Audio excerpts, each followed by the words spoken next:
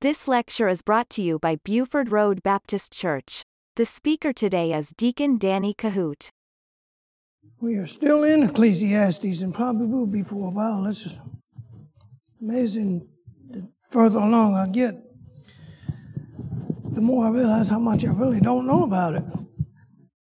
It's kind of wild. But I always like to learn. I learned something this week that I'd never thought of before in my life until I got to thinking about it. And so I studied it.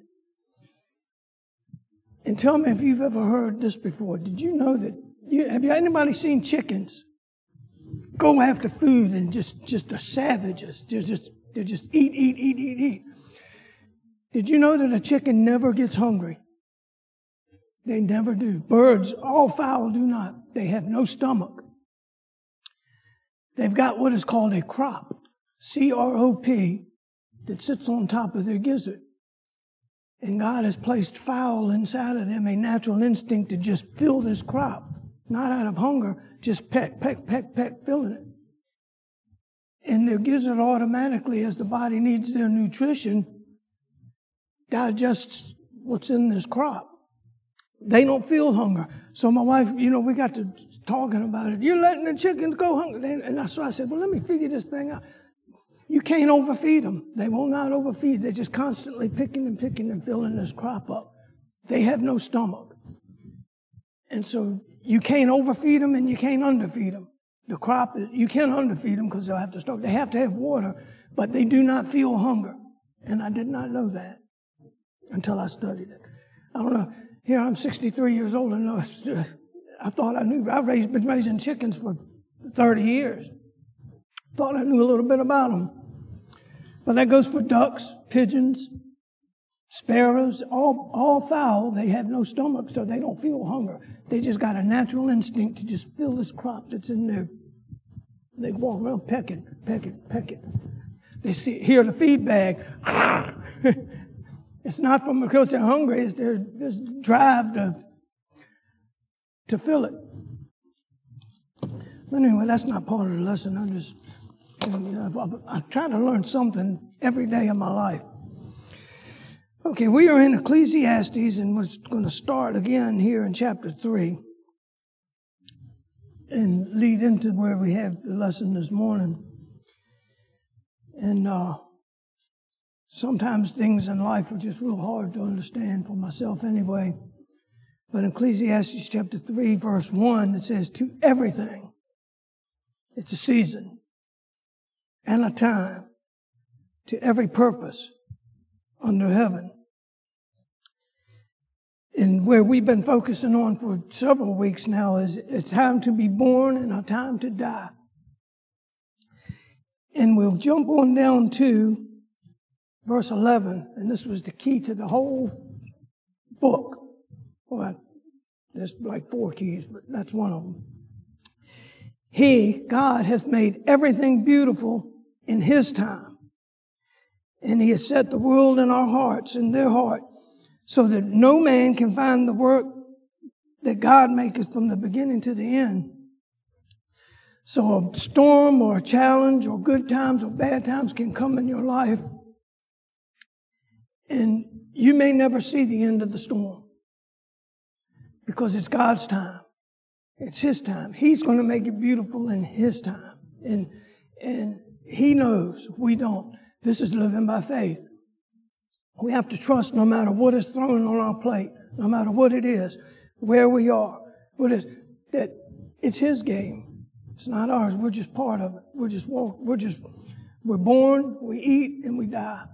And outside of redemption, that's what this book is about. The book of life is all of this stuff that we go through, all of this stuff that is handed to us, every single thing from the cradle to the grave means absolutely nothing. Not one thing. Because we're all going to just leave it all behind. And let's see where we left off. We'll talk a little bit more about this. We were talking about last week in chapter 5 is how we conduct ourselves in the house of God. And we'll talk a little bit more about how our tongues can control everything in our life. We got on angels a little bit. I'm not going to get on angels, although I do have a separate study I study about them. You ever thought about when it's all over in eternity, way out there, millennium's over and everything, and we are in forever? What is the angels' duty? What are they going to be doing other than worshiping and praising? I mean, their work is done. Our work is done. I'm thinking about what's going on with the angels in forever. It's just thought-provoking to me when I get to thinking about it. But verse 6 of chapter 5, it says, "Suffer not." That means don't allow it. Your mouth to cause your flesh to sin. Neither say thou before the angel that it was an error. Wherefore God be angry at your voice and destroy the work of your hands. That means when something comes in your life, don't question God and say, why did you let that happen? Or when you're in the house of God saying, why is the preacher doing this? Why did that member do? When you're in the house of God, this whole chapter here in chapter 5 is how to keep your foot when you're in the house of God. We all mumble and we all complain outside. But when we come in here, our hearts need to be unified and focused on one thing, another lost soul. And praying for the pastor, praying for the service, praying for things to go on. Don't let your mouth cause confusion in the house of God. I mentioned this the last time. One of the most confusing things to me would be if I was to preach a message and have two people get up over here and one person get up over here and coming in and out of the door slamming and all, and you're sitting there trying to present the gospel. That's distracting. I mean, if somebody can't hold it, I mean, don't want nobody peeing their pants. But if you come into the sanctuary, for somebody that just can't hold the bathroom for an hour, 45 minutes, sit in the vestibule. Don't disturb the service. That's my opinion. I mean, that's why I'm not a preacher. Because I would say, hold on a minute. Do you really have to go to the bathroom right now? I don't know how he does it, because I would call him out instantly. That's just me. Okay, so we're going to get back on the tongue here in a little bit, but I'm going to press further along in chapter 6. This is where we're going to spend most of the time today. In chapter 6, verse 1.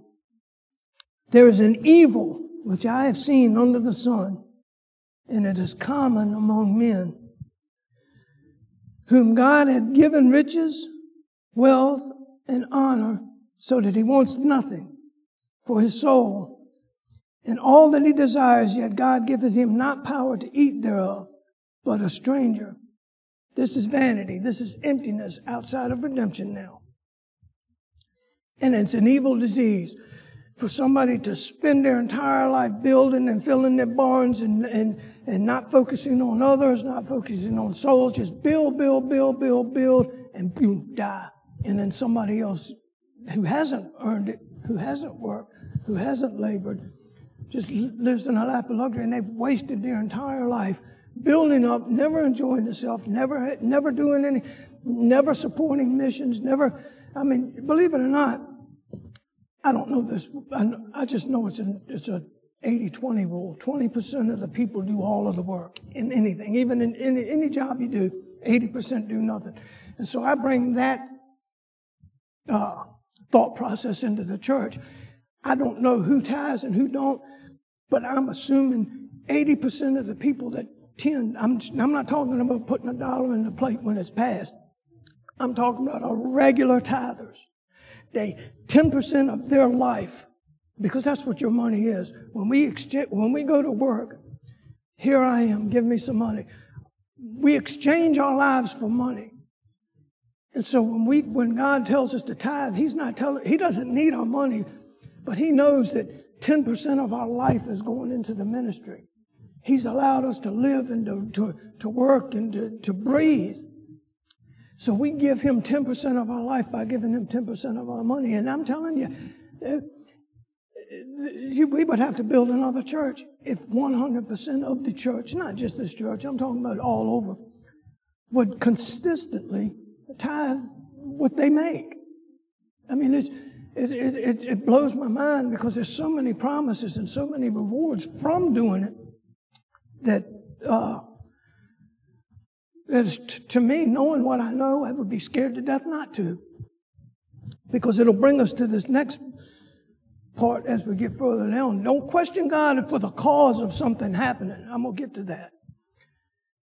Because everything is beautiful in His time. But let's look at that verse. Verse 10 of chapter 7. And I'm going to bounce back to chapter 6. Say not thou what is the cause, for the former days were better than this.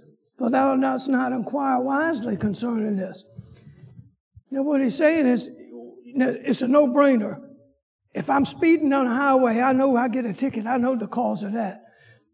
With this context of what we're going to get back to it, the context of what Solomon, the wise man, is saying, is that when a storm hits you out of nowhere, you're doing everything that you can do. You're tithing, you're attending church, you're witnessing when you get. I mean, your life is in tune. And all of a sudden, out of nowhere, you get hit. You don't sit there. What are you doing, God? What did I do to cause that? What is the cause of this? We don't do wisely with that because God is making everything beautiful in His time, and we don't know the beginning to the end. We just got to live by faith and say, whatever you're doing, Lord, do it. I trust you. So we'll get back to that. Here's coming to the meat of part of the lesson this morning. Verse 3 of chapter 6. If a man beget 100 children and live many years, so that the days of his years and his soul be not filled with good, and also that he have no burial, I say that the untimely birth is better than he. Now we're going to cover quite a bit about that because the context of where that's coming from.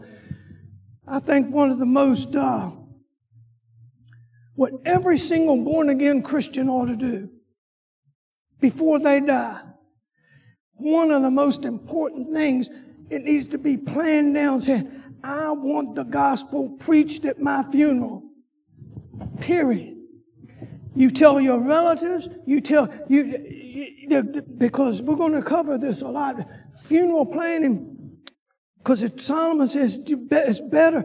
Your day of death is better than your days of living. And we're going to get into that. But I just think it's a shame for somebody to spend the whole their life. And this burial he's talking about, and he explains it further in chapter 7, is that people's heart are softened. They realize that that's me in another year, another 10 years, another 20 years. That's in the heart is ready to receive the message from God. So as a Christian, it's our duty to make sure that that's one of the number one plans in a person's life, is make sure that it's planned out, that the gospel is going to be preached when I die. Period. All this other stuff you're going to leave behind. This is your finest hour in your life because it's your last opportunity to take your life and say, God, when I die, I want one person to accept Christ. And just have that part of your life planned out so that that is your finest day. Some people may never personally win. We all win one way or another. But some people may go their entire life and never have the opportunity to actually sit down with the Bible and lead somebody to Christ. They can do that in their burial. But for somebody to sit there and their whole life is about them, piling up, and then they die, and everybody sits there and says, man, sure am glad he's gone. You know, man, the world's better off now.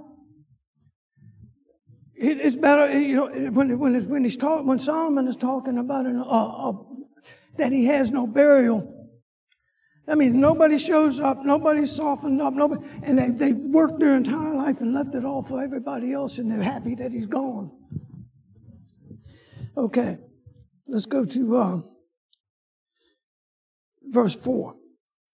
For he cometh in with vanity and departeth in darkness, and his name shall be covered with darkness. Moreover, he hath not seen the sun nor anything, and this hath more rest than the other. It's talking about the miscarried baby. Better than an untimely dead, a man that has no burial. Because if he had miscarried, he'd go to heaven and anyway, I'm not going to get more over than that. Okay, verse 6. Yea, though he live, this is a man 1,000 years twice, lived to 2,000 years, and hath seen no good, do not all go to one place?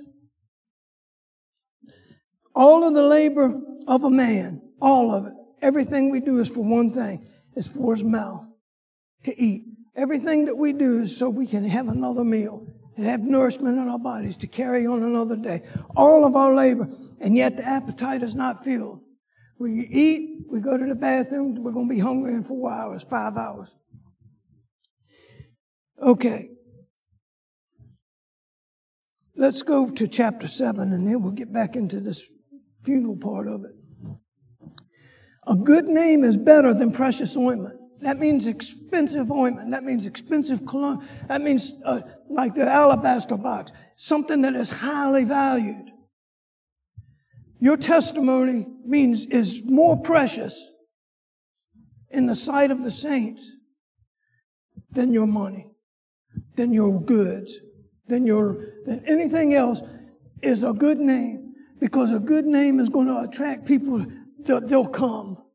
You can share a testimony with them, and they'll listen to what you have to say. Not because we'll get further into that too. So don't be over much wickedness.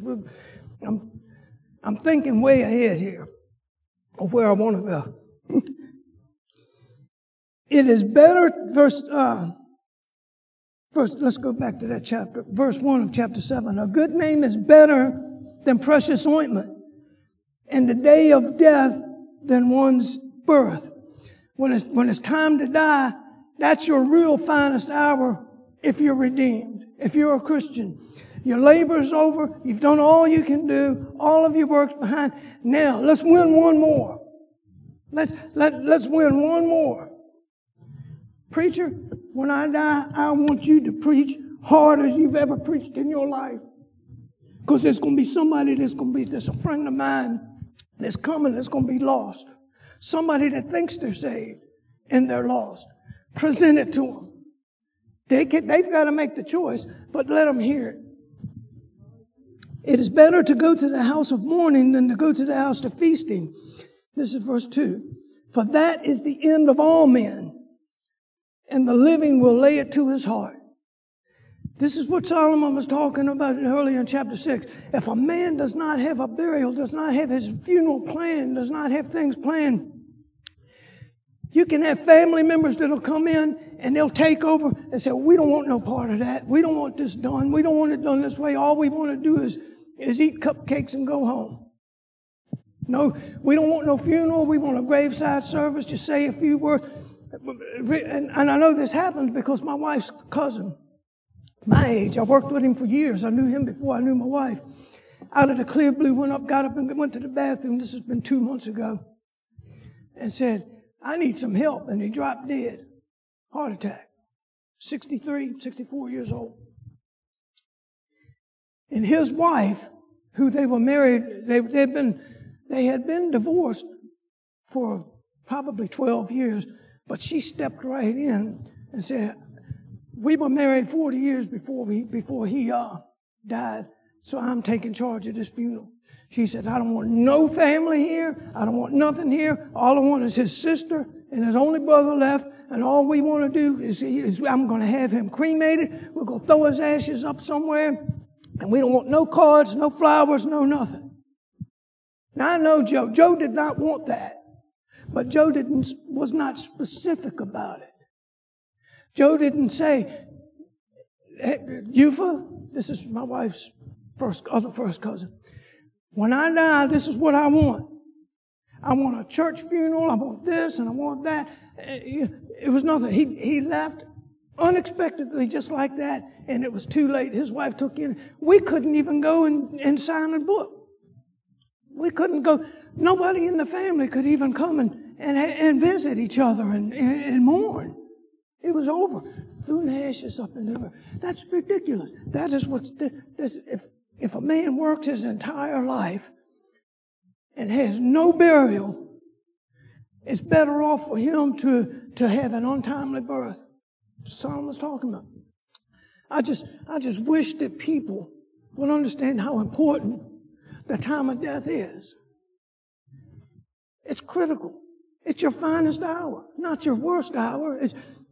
As Christians, we don't want it. We don't say, Lord, take me today. But if He did, I'm ready.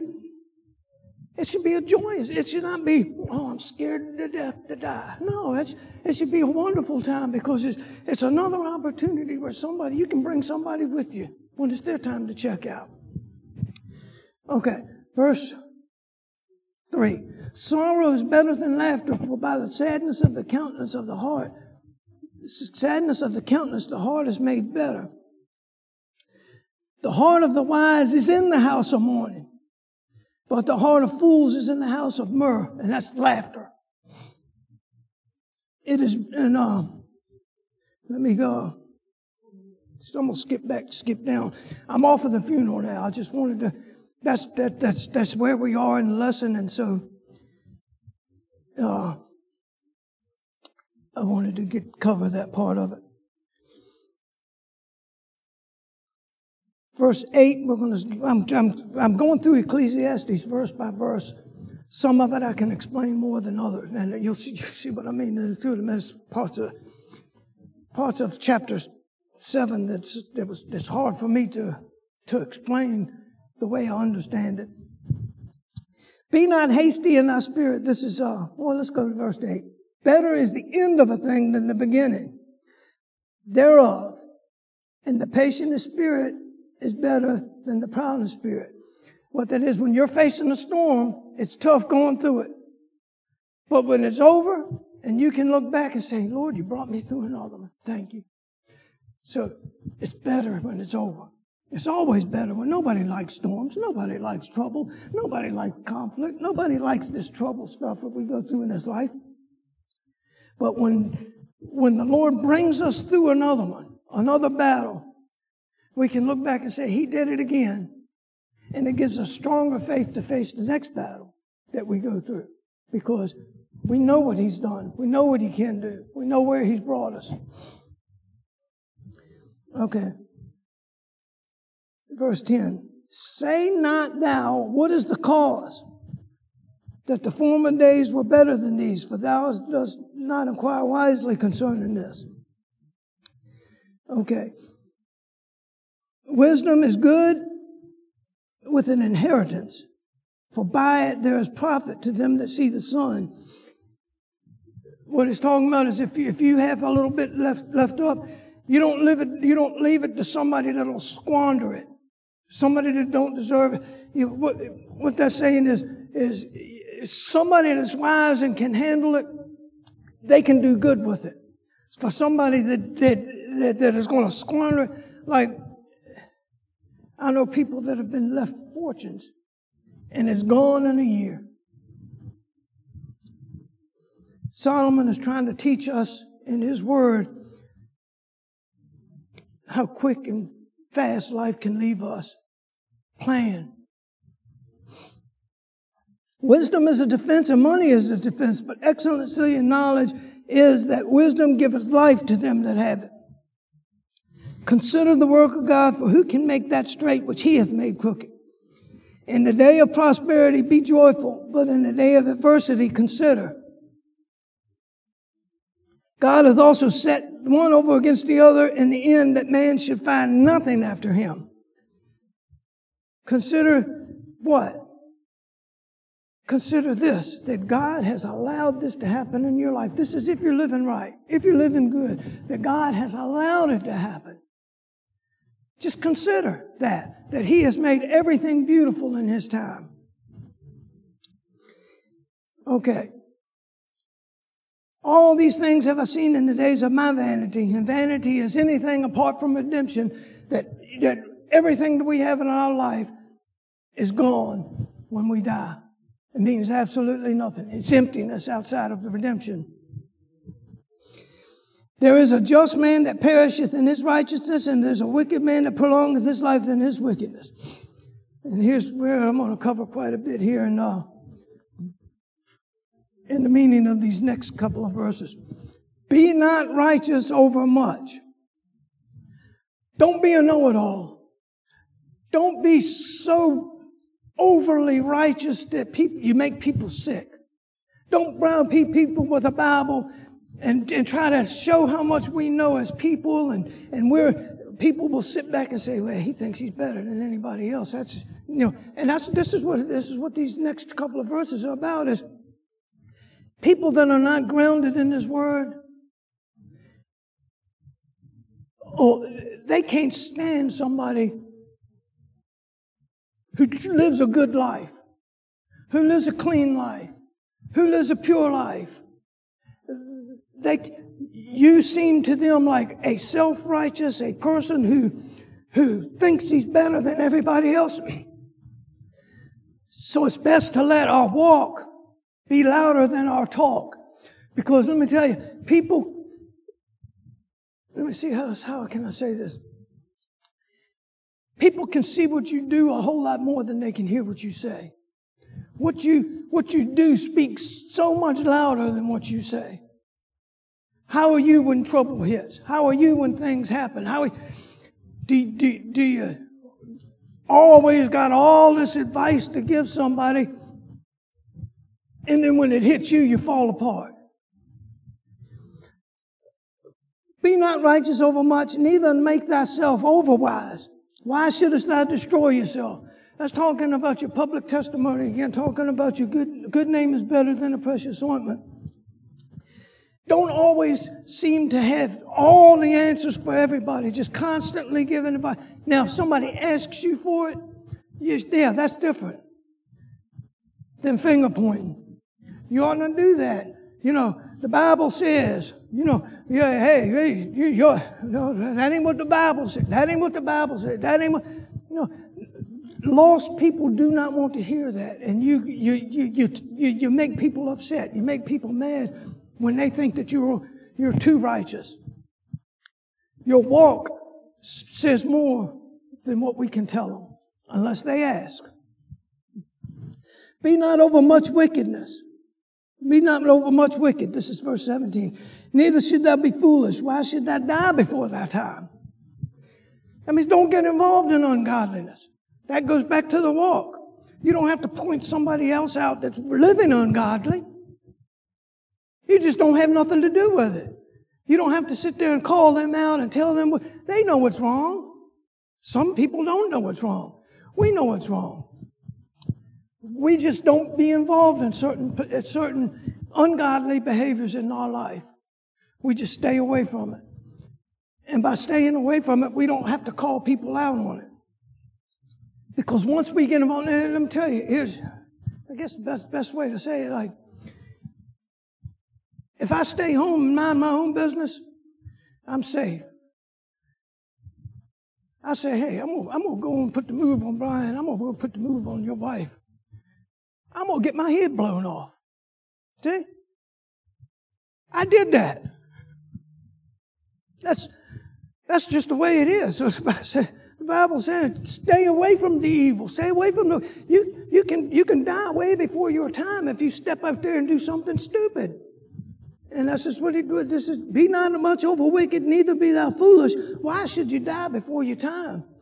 It ain't... we all got an appointed time. This is not going against what God says, but you can certainly do things in your life to bring death on faster than if you had stayed at home or mind our own business.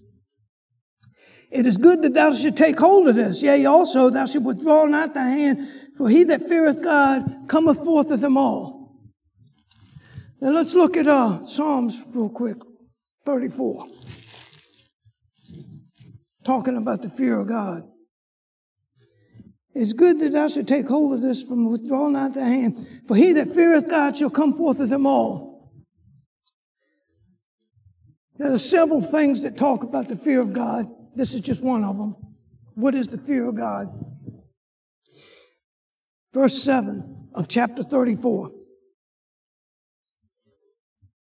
Well, let's go to verse 4 of chapter 34. I sought the Lord and he heard me. He delivered me from all my fears.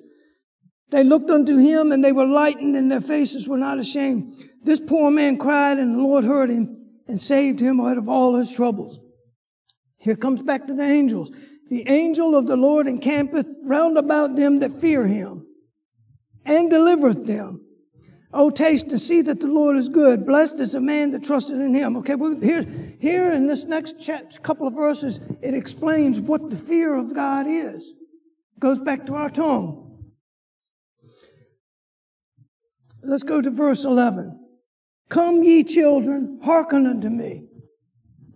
I will teach you the fear of the Lord. What man is he that desireth life and loveth many days that he may see good? Didn't say all days were good. Let me tell you something. If you got up this morning and breathing and had strength to get here to this church right here, you're seeing a good day. It's a good day. There's a whole lot of people laying up in a hospital somewhere that ain't seeing no good days. That could be me tomorrow. What man is he that desireth life and loveth many days that he may see good? Keep thy tongue from evil and thy lips from speaking guile. Guile is deceit. Guile is gossip. Guile is spreading rumors. Guile is ungodliness. That's the fear of that's the fear of God. Because when the Bible says in James, if you can control your mouth, you control your body. If you control your body, it's like the bits in a horse's mouth. The God's got it in control. The good man's steps are ordered by the Lord. And we control our mouth. We control all that. Instead of looking for fault, we look for praise. Instead of looking for things that are wrong, look for things that are right. And let good things come out of our mouth. The eyes of the Lord are open unto the righteous, and his ears are open to their cry. The face of the Lord is against them that do evil, to cut off remembrance of them the earth. The righteous cry, and the Lord heareth, and delivereth them out of all of their troubles. Doesn't say when. It's all good in his time. People, I'll get to another point here in a second. Many are the afflictions of the righteous. Check this out. Well, let's go to verse 18. I'm sorry. The Lord is nigh unto them that are of a broken heart, and saveth such as a contrite spirit. Well, then he's looking at God and said, Lord, it's me. I'm so sorry I fell. Not, man, Lord, you need to deal with him. Lord, you need to deal with her. Contrite is, oh God, it's me. Many are the afflictions, this is verse 19, of the righteous, but the Lord delivereth him out of them all. If it happens to be death, he's delivering. It's all good and beautiful in his time. Okay. This happened to me. I was teaching on tithing. Let's get back to tithing for a second. And how the Lord says that if you tithe, he's going to put a hedge of protection here, and the destroyer will not destroy the fruit of your ground. I'm not going to get to those scriptures here, but it says the hedge of protection is around the person that tithes in with his, not just his money, but his life. And I brought a lesson on that, and there was a lady, I'll never forget it. She came up to me on a Wednesday night. Brother Danny, I want to tell you, you're teaching heresy. I said, whoa. I said, I am. She said, let me tell you something. After you taught Sunday morning on tithing, she said, I tithed first time. And I got home, and they had 2 flat tires. Oh, you did? I'm sorry to hear that. How do you deal with that? I mean, what do you say? I said, well, they don't get it. She don't go here anymore now anyway, but I mean, if a person's tithe in their life is up and down like this, tithe when they're good, don't tithe when it's bad, and their life is like this with their Bible reading and their tithe, this is how their spiritual life and their home life and their conditions in their life and their life is going to follow it. Just like that. And they will never understand a consistent Christian life. It's like a plane taking off. You get saved, you start studying, you start learning, you start growing. The Lord knows our heart. And the plane takes off, and then it levels out and planes out. And then you understand. We turn it loose, turn it over to God, and it's just coasting.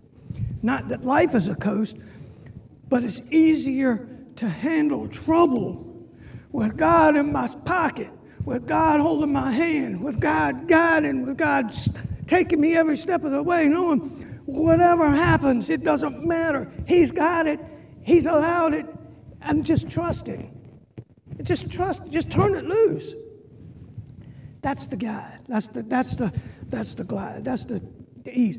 Is it hard? Yes. Never easy living a Christian life. Okay, that was the. Now I'm going to have to close here in a second. I'm going to go back to Ecclesiastes real quick because I want to leave on a different part. I'll tell you what, this has been real eye-opening to me. All right, here we go. Let me see where I'm at. I'm going to skip over so I can finish up on this because I'm going to explain this. Let's go to, I'm going to explain this the next time much better than I can explain it now. Okay, verse 20 of chapter 7, and I'm going to skip down to something else that's going to leave us with a very thought-provoking thing to think on this week.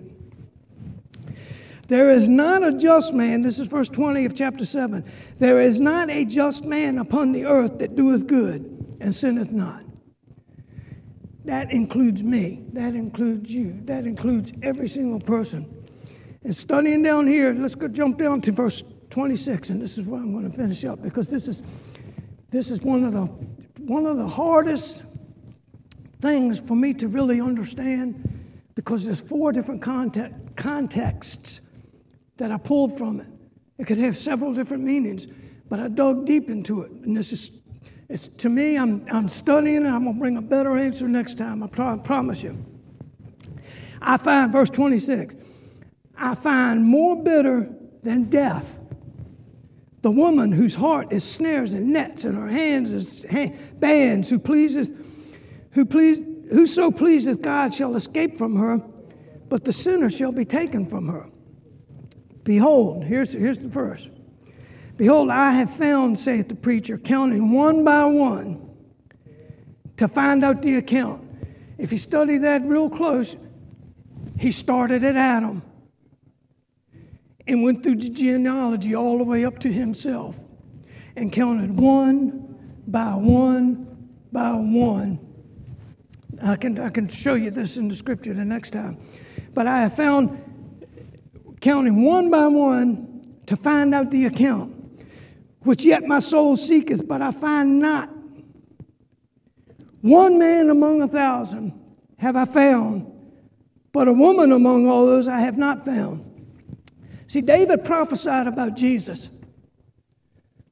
One thing about this, he said, David said, there's one man. I haven't met him. I haven't found him, but he's coming. And it's more about what he did that's been prophesied. But from Eve, there's not been a woman. It's real thought-provoking here. Look at here. Verse 27, but behold, this I have found, said the preacher, counting one by one to find out the account, yet which which yet my soul seeketh, but I find not. One man among 1,000 I have found, but a woman among all those I have not found. Lo, this only have I found, that God hath made man upright, but they have sought out many inventions. We did it to ourselves. 90% of our problems are self-inflicted. 90. Some are from others. Some are outside that we have nothing. But the preacher preaches on this all the time. Don't self-manufacture your trouble. And it boils down to what comes out of our mouth. And I'm going to have to close here in just a second before I develop that. But that's an interesting text we'll get into next time is the account that he followed. He went back in time. He said, okay, let me find one man that's worthy. One man that's worthy. There's only one. He used 1,000, but he's talking about mankind. One man out of 1,000, one man is worthy. Worthy is the Lamb. And then he goes back to some of his teachings when his father taught him that he prophesied as how Jesus would come and he would say on the cross, my God, why hast thou forsaken me? This is Psalms 22 if you want to read it. My God, why hast thou forsaken me? And he starts talking about Jesus being crucified on the cross. And that's the one man out of mankind that was worthy. You listen to Deacon Danny Kohout. For more information, visit our website at BufordRoadBaptistChurch.com.